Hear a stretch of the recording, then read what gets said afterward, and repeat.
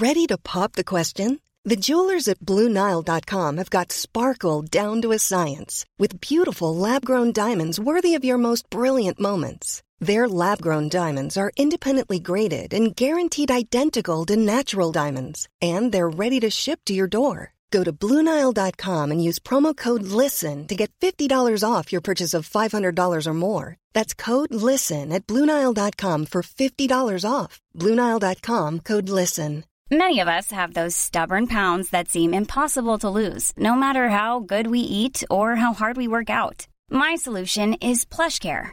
PlushCare is a leading telehealth provider with doctors who are there for you day and night to partner with you in your weight loss journey. They can prescribe FDA-approved weight loss medications like Wegovy and Zepbound for those who qualify.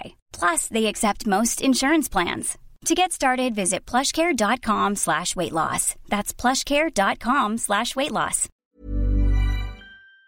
I'm just looking at the texts and the emails that are coming through here on a variety of issues, some that we've covered, some that we will be covering, and some that you're suggesting. But there's one dominant trend this morning, and it's people sending their good wishes, their prayers, and their thoughts to DCI John Caldwell.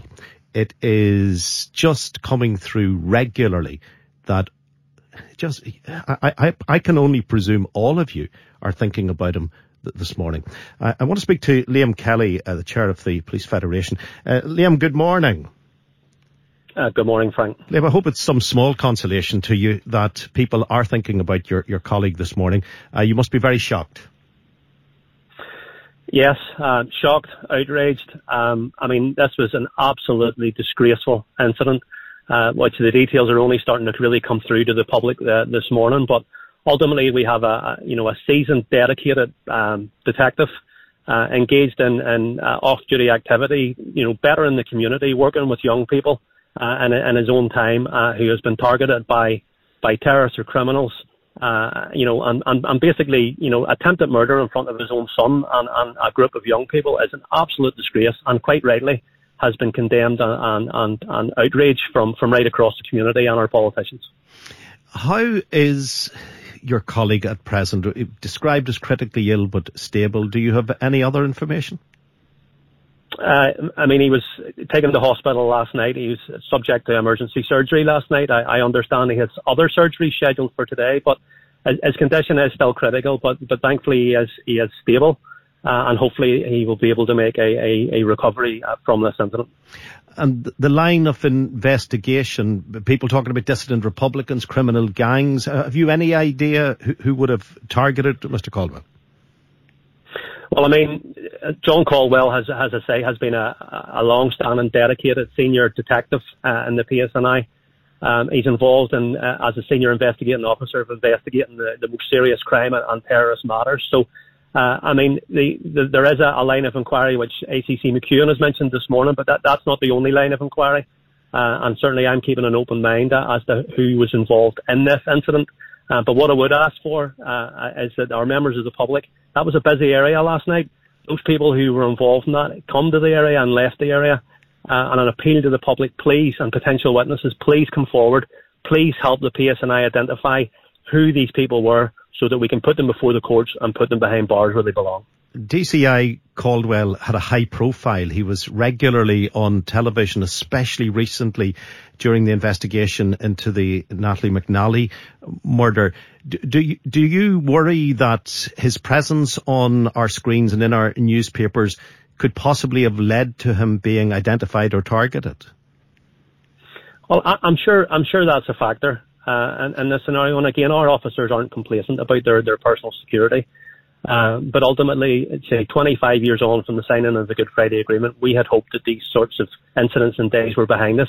But clearly this is a stark lesson, both to the community and to our officers, that policing in Northern Ireland is still a very highly dangerous occupation, and there are risks for our officers both on and off duty. which they need to factor into their behaviours.